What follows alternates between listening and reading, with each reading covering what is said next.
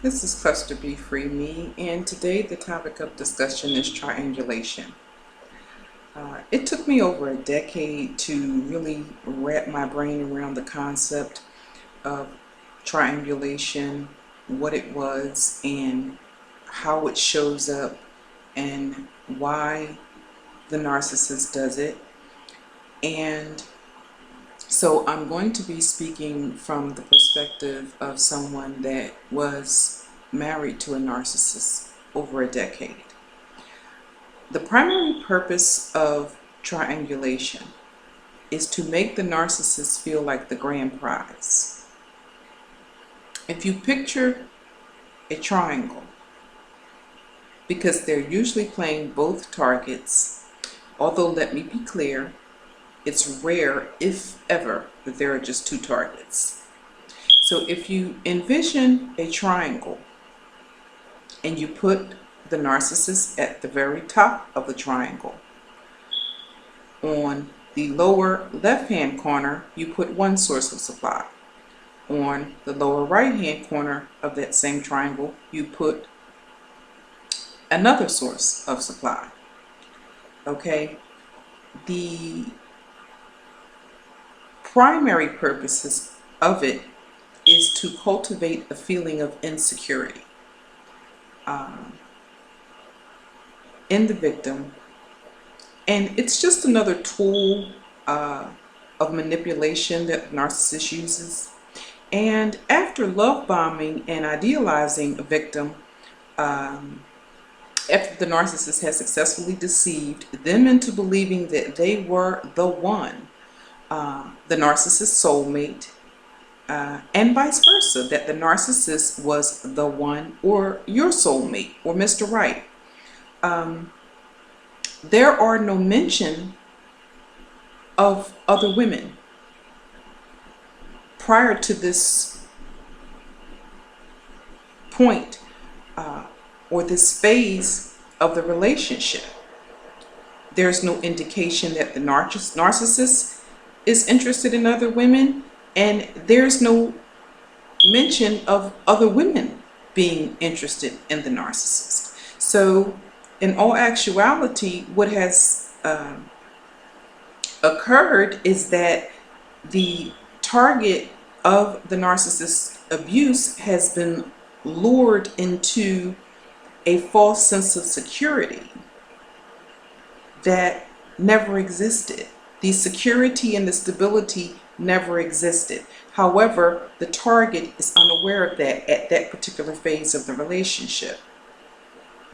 Okay, and the narcissist's ability to deceive a target into believing that there is this security and stability and a future that they've been able to bait, and this is the process of the switch, allows a narcissist to OD on narcissistic supply. Because see, they also extract narcissistic supply when they are able to deceive their targets.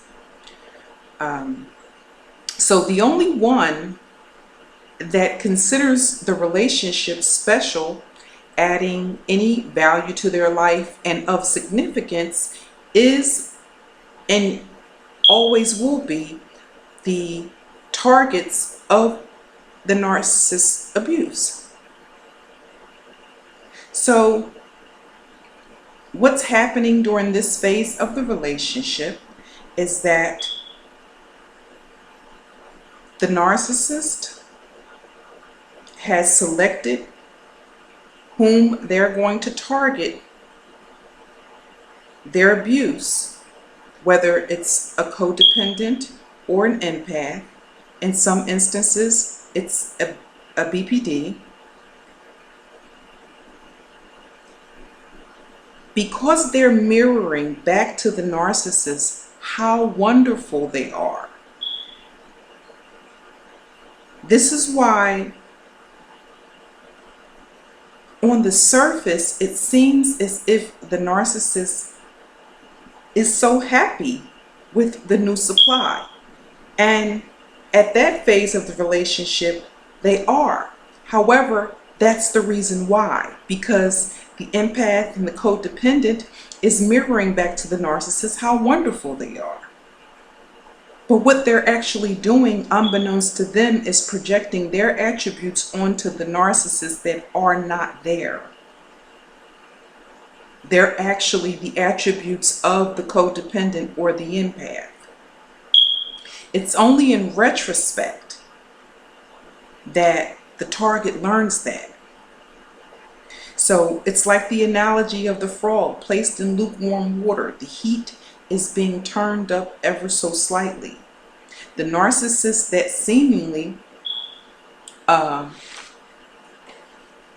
was intoxicated with the love of their new source of supply will begin to mention other women.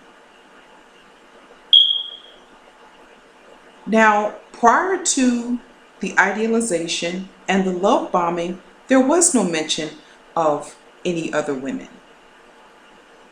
Not just the narcissist being interested in other women, but that other women were interested in the narcissist. So that causes several things to happen. Number one, it confuses their target or targets. It results in them feeling insecure, full of doubt, and fear. And the behavior that follows is usually a result of ignorance about NPD, narcissistic personality disorder. And it's at that time a woman will shift into either fight or flight mode. She'll either protect or save the relationship, or some women will say, listen, this is a deal breaker for me. I don't do hot and cold. I'm done. Okay? The irony is, unbeknownst to her, the narcissist could be exaggerating. Because as I said earlier, they can almost OD on narcissistic supply because they are successfully deceiving a target.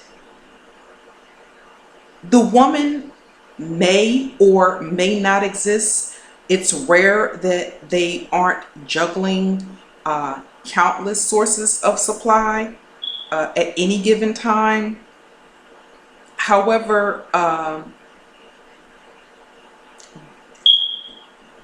if the woman that he's alleging is the one that's pursuing him, because these individuals are pathological liars and they derive narcissistic supply simply because they're looking you straight in the eye and deceiving you about who is really pursuing who. He may be the aggressor.